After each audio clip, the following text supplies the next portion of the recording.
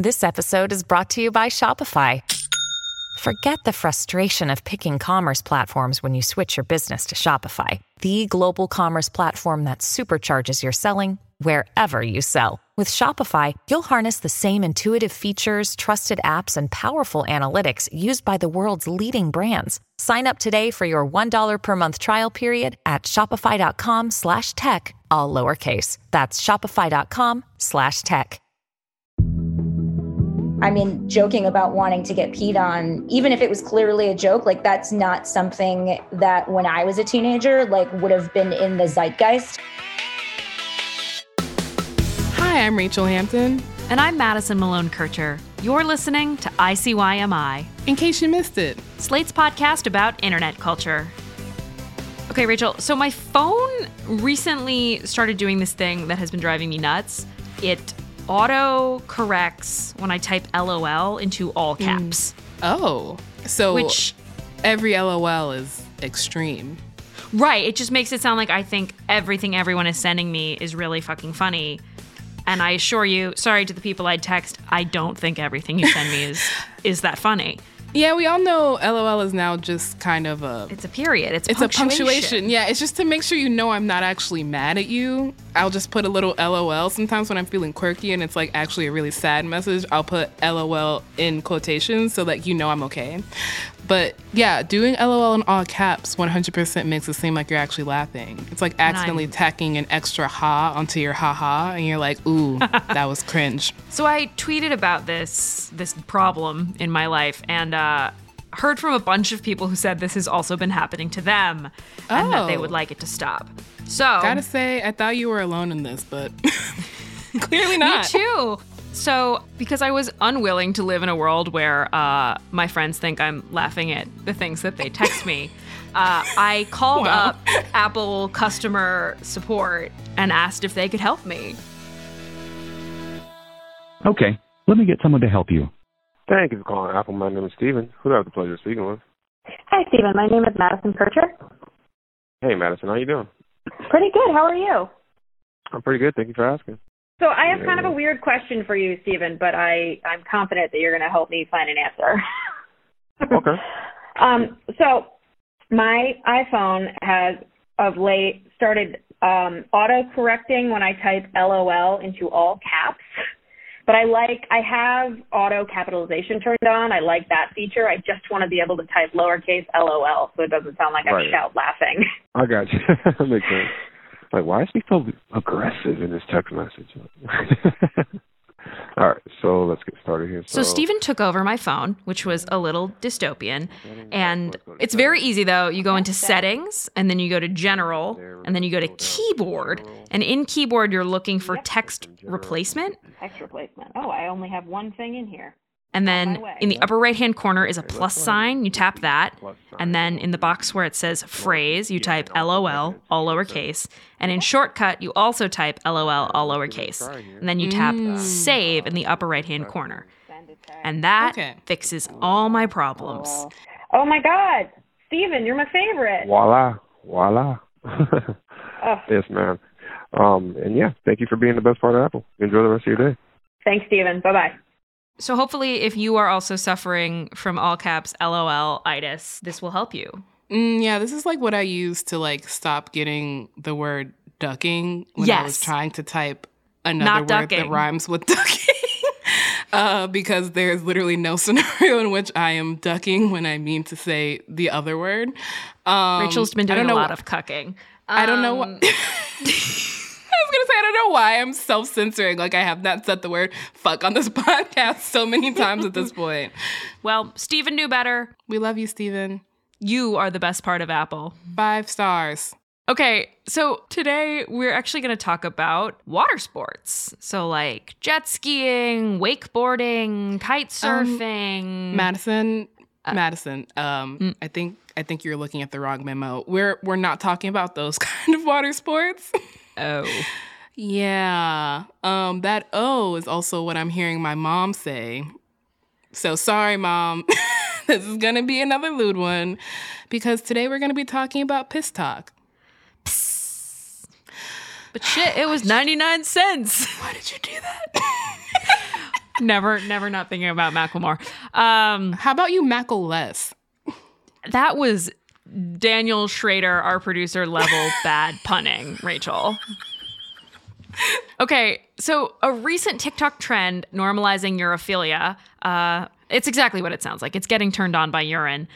Offers a window into how sex positivity is growing and evolving online. In a post-50 Shades of Grey economy. Oh, God. Not a post-50 Shades economy. It's Christian Grey's world, and we are just living in it. Kink has been memeified, but those memes also create a dissonance between two factions, let's say. There's a group who try to use those memes to do the work of actually destigmatizing sex, and then there's a group who just use kink as a punchline.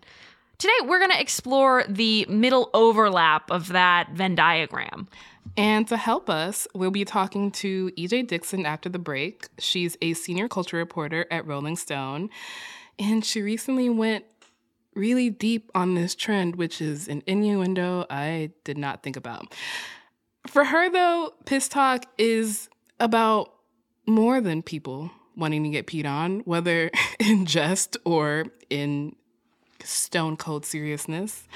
It's also about female pleasure and thirsting online. But perhaps most importantly, it's also about how maybe Gen Z is doing the Lord's work with piss by making it easier for everybody to just admit how damn horny we all are.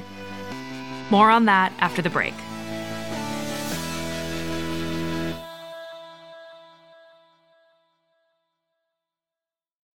Tired of not being able to get a hold of anyone when you have questions about your credit card? With 24/7 US-based live customer service from Discover, everyone has the option to talk to a real person anytime, day or night. Yes, you heard that right. You can talk to a human on the Discover customer service team anytime. So the next time you have a question about your credit card, call 1-800-DISCOVER to get the service you deserve. Limitations apply. See terms at discover.com/creditcard. In 2007, TV network CBS dropped 40 kids in the middle of the New Mexico desert as part of a brand new reality show. These kids would have to build their own society from scratch. And if this sounds like Lord of the Flies to you, well, it was meant to. We were on this mission together, and we were going to prove to the world that we could make a better society than adults could. I'm Josh Gwynn, and I want to know what this wild TV experiment was really about. Split Screen Kid Nation, a 6-part podcast from CBC. Available now. Okay. Rachel, you want to kick us off? Sure. Today, we are talking with EJ Dixon, who's a senior culture writer at Rolling Stone, who wrote about a genre of TikTok known as piss talk. I'm so excited that she's here to talk to us. EJ, hi. Hi, thanks so much for having me. Thank you for coming on the pod. So I guess to start, EJ, how would you describe piss talk? Sure. So, I mean, TikTok is basically, there are all these different subgenres of TikTok. There's like alt TikTok, there's like food talk. I mean, you can basically apply like any descriptor to talk and it could describe, any aspect of TikTok. So piss talk is basically just this version of content that I came across. Literally, my friend texted me and he was just like, I've been seeing all of these videos on my For You page of girls expressing their desire to get peed on. Have you seen that? And I had seen maybe like one video, but I hadn't been deluged with dozens as he had. And I started to look into it and I saw that this, had become something of a meme. Did that then trigger the algorithm? Like, did your For You page then become just like Water Sports Central? Sort of, I guess. I mean, the thing about the For You page and the TikTok algorithm is that it's so abstruse. Like, you have no idea exactly what's triggering you to get fed, a certain kind of content. But yeah, definitely got my fair share of piss talk videos after that.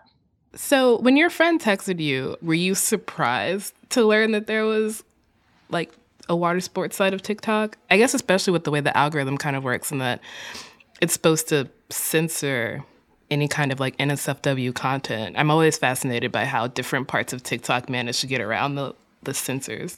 I mean, I have been covering sex and internet culture and the adult industry for quite some time. So nothing really like shocks me anymore. So seeing a bunch of people like make jokes about getting pissed on, I wouldn't say it was inherently shocking. I will say that I sort of shared your view of like, how did this sort of avoid TikTok censors, because the TikTok algorithm is sort of notoriously stringent about adult content, and people find really creative ways to subvert it.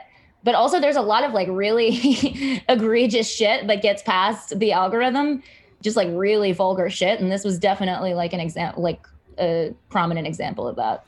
I laugh every time I see someone caption in a TikTok the word sex spelled S-E-G-G-E-S, like segs. It makes me giggle like a 10 every time I see it, which is, you know, a really basic tactic to avoid TikTok censorship. Yeah, it's hilarious. And what's another one? Like Gluck Gluck 9000 is how people describe oral sex now, which is apparently something from like a Barstool podcast, but I had never heard of it. And I laughed for hours when I saw that. I was like, that's so creative. I'm curious, I would love to hear you describe one of the TikToks in your piece. Do you have a favorite, or the one that like really made you think, oh, this is something I want to explore? The most prominent one was this meme where somebody, usually a woman, the video is captioned like, when I go to the beach with insert like romantic partner or like some sexy celebrity here, and I get stung in the mouth by a jellyfish. And then the audio is like this dramatic surging music and somebody saying, I've won exactly as planned. I've won exactly as planned. And that's it. That's a TikTok. Do you think there really is a rise in piss kink, water sports, generally culturally, or are these just largely tongue-in-cheek TikTok jokes? I think they're largely tongue-in-cheek TikTok jokes. But I mean, the thing about covering meme culture that really interests me is like, as much as people are prone to like dismissing the import of something like this and saying, oh, it's just a joke, like it's 100% like just a joke, it's not that serious. Like there's always a grain of truth to it, or like a grain of reality. And that's the part that I'm always interested in exploring. And I don't think it's necessarily that there's been increased visibility of water sports per se, but I think there's definitely been increased visibility of like kink and fetishes in general. And this is just sort of like another way of saying, of like joking about how like nasty you are, how freaky you are, is like, oh, I want Elizabeth Olsen to piss in my mouth. So you said you noticed there's been a rise in the visibility of kink. Could you tell us a little bit more about that? Yeah, I mean, the obvious answer is 50 Shades of Grey, right? Is sort of like the main cultural moment where kink and BDSM sort of hit the mainstream, which is kind of unfortunate because if you've seen 50 Shades of Grey, it's not exactly like a positive depiction of BDSM or like a particularly accurate one, but My tastes are very singular. Is that what that's from? Yeah. Oh my God. I've been trying to place that. That makes total sense because I have been trying to place that. That's another TikTok trending audio. And I've been trying to place that for so long. But yeah, I mean, that inspired like a real run on like handcuffs and sex toy stores and a real interest in kinky erotica. And people were taking all of these different classes. So it's sort of, it was a double-edged sword in terms of the effect that had on the culture. Like it definitely increased the visibility of a community that otherwise was sort of shrouded in misconception and didn't have a lot of visibility, but it was also wrong, you know, like it was wildly inaccurate.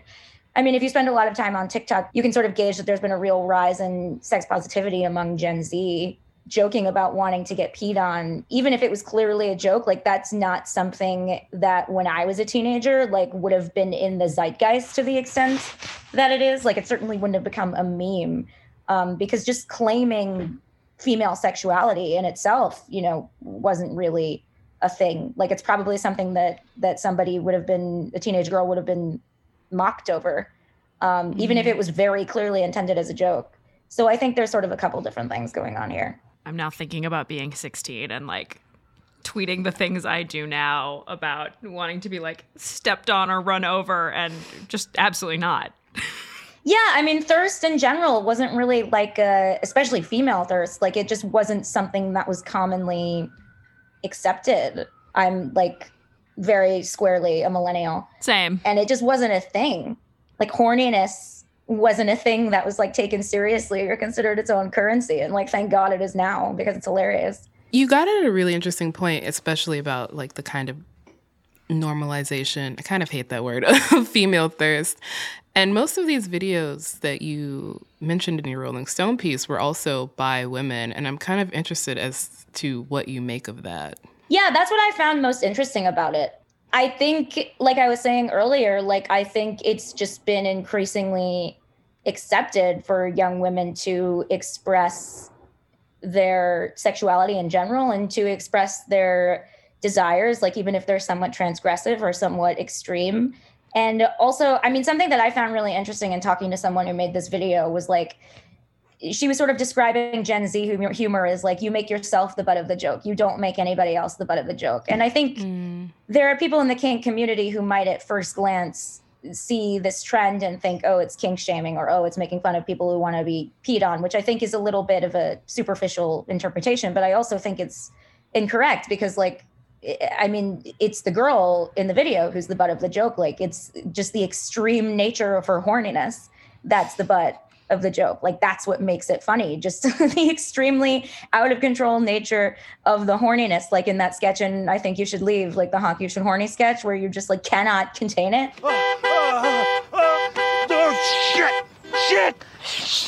Shit, no! What the hell are you doing, man? Stop honking. I'm horny!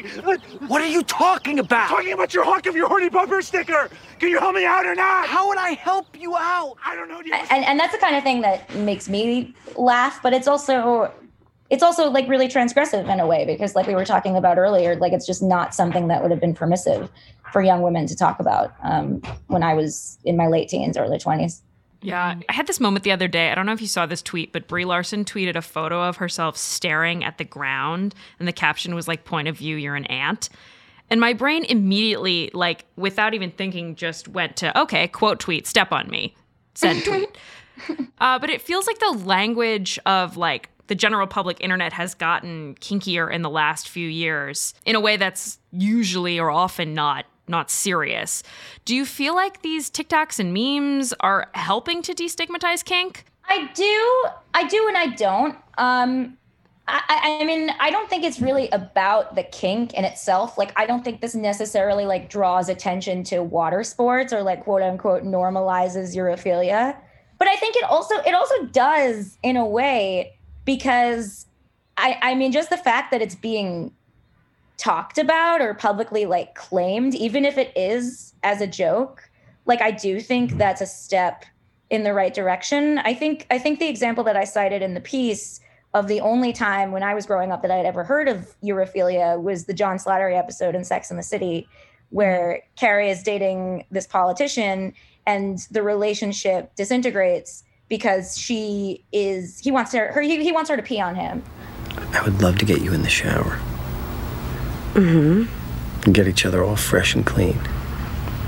Oh, that sounds nice. And then let you pee on me.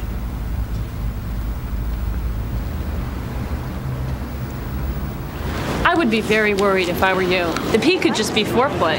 Oh my God! Where there's smoke, I'm just saying. It's definitely problematic, and the kink is definitely like, you know, the butt of the joke. Whereas this is more like, oh, it's not the kink that's the butt of the joke. It's just like how my extreme horniness is taking over my body, basically. I mean, I really do kind of love this moment that you're describing that is like we've been in. It feels like for like at least the past 5 years, where like extreme female horniness is kind of just expected. Like horny on main is no longer something that people are like, oops, accidentally tweeted about, like wanting Daniel Kaluuya to drive me over with like Range Rovers. It's all normal. Like I'm just thinking of like all the TikToks I've seen of people thirsting after the scarred fish from Finding Nemo. Oh, it's my favorite. Yeah. I'm sorry. That. What? People are really horny for, I think his name is Gil, if I'm not mistaken. Gil. Mm-hmm. Yeah. Wow, y'all are on a different side of TikTok than me. He's edgy, you know? He's like, he's scarred. And he's voiced by Willem Dafoe. All drains lead to the ocean, kid. Wow. How many times have you tried to get out? I've lost count. Fish aren't meant to be in a box, kid. It does things to you. I really love that this is like a completely, like you scroll past this on your TikTok page and you're like, okay, this is just what it is right now. And like I think of like Thirst Aid Kit, which was like a former Slate podcast, and how it very much kind of dealt with this idea of like female desire and normalizing it, even as they were like making jokes half the time. I mean, I will tell you that like even my non-extremely online friends, like they talk like this. Like we talk like this all the time. Like it isn't performative in the way that like, you know how so much of like I want Rachel Weisz to spit in my mouth. I want Rachel Weisz to like run me over with a truck. Like I want Rachel Weisz to like trample over me. Like stop reading my tweets. But you know how like that so much of that is like one-upsmanship and like and like performative. Like I don't think we necessarily talk like that, but I would say like maybe 90% of our conversations are how horny we are for a specific person. Have we gone too far? There is like some ways in which I find the performativeness and the one-upsmanship a little grating. But what I really think is interesting about it is that we still live in a culture where casually talking about how horny you are is increasingly becoming acceptable, but like having an OnlyFans isn't, and doing sex work isn't. And I mean, that as somebody who like the bulk of my career I've spent like reporting on those spaces, like that tension is interesting to me. Like, I don't know if the majority of people who are making jokes about being horny online are like necessarily pro-sex work. Or I'd like to think, I mean, I know Gen Z is increasingly becoming, pro-sex work. So I'd like to think that's increasingly becoming the case. But I don't know if horniness acceptance is necessarily rising alongside like sexual freedoms acceptance in general. Yeah, it seems safe to assume that every person who is tweeting about wanting X hot person to run them over with a vehicle is not also like vocally pro sex work, even though those two things should be like correlated. There's also like, I think kink shaming has become sort of a joke trope online where like if you criticize anybody for having, a left of center sexual preference, then somebody will jokingly respond like, oh, that's kink shaming. Like, don't kink shame. Like, it's sort of become a meme in itself. And like, I feel like sometimes it is kink shaming. Like sometimes there are people online who are shaming somebody for having like a slightly left of center kink and like making fun of them. And I feel like our culture kind of has a hard time understanding that and talking about kink in a healthy way and separating our discussion of kink from like discussion of actual consent violations and boundary violations. Yeah. Would you say Armie Hammer is probably the most recent and like mainstream example of that? Yeah. I mean, that was an instance where like the initial reaction for sure to those texts being released was, oh my God, this guy is such a sicko for being into, what is ultimately like not a super common kink. Cannibalism and blood play, like they're not super common kinks, but they are kinks, and they can be practiced consensually. And eventually we got to the place where we were like, oh no, the problem isn't that he has these kinks. The problem is the abuse of power and the fact that he was emotionally abusive and, physically abusive and violated consent. But I feel like it took longer than I would have liked to get to that place. Where we focused on the actual consent violations and less on the actual fetishes and kinks that this dude had. So I do think we have a way to go in that regard. Armie Hammer, we should note, has not commented on any of those individual allegations, and I believe he called them bullshit.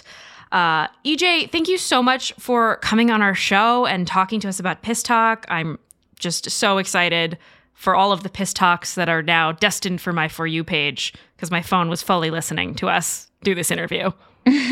Thank you so much for having me. This was so much fun. EJ Dixon is a senior culture reporter at Rolling Stone. All right, listen. If you drink LaCroix, if you enjoy drinking LaCroix, you have a piss kink.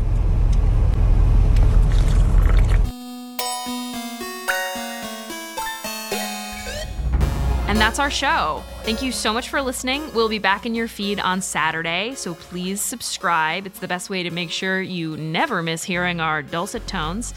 And while they're dulcet, Rachel. They're dulcet. It's dulcet and or wheezing. The two genders. Also, after you subscribe, if you wanted to leave us a rating and a review in Apple Podcasts, that would be great. It really does help us find new listeners. In the meantime, if you need to be told something by AppleCare, or you just want to know when Chrissy Teigen's back on Twitter after saying she was going to leave, send us an email at ICYMI@slate.com or tweet at Rachel and I using the hashtag ICYMIPod. We really do love to hear from you and hear what you're interested in, hiss or otherwise.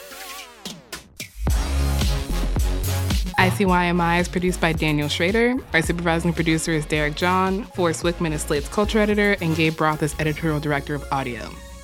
See you online. Or not.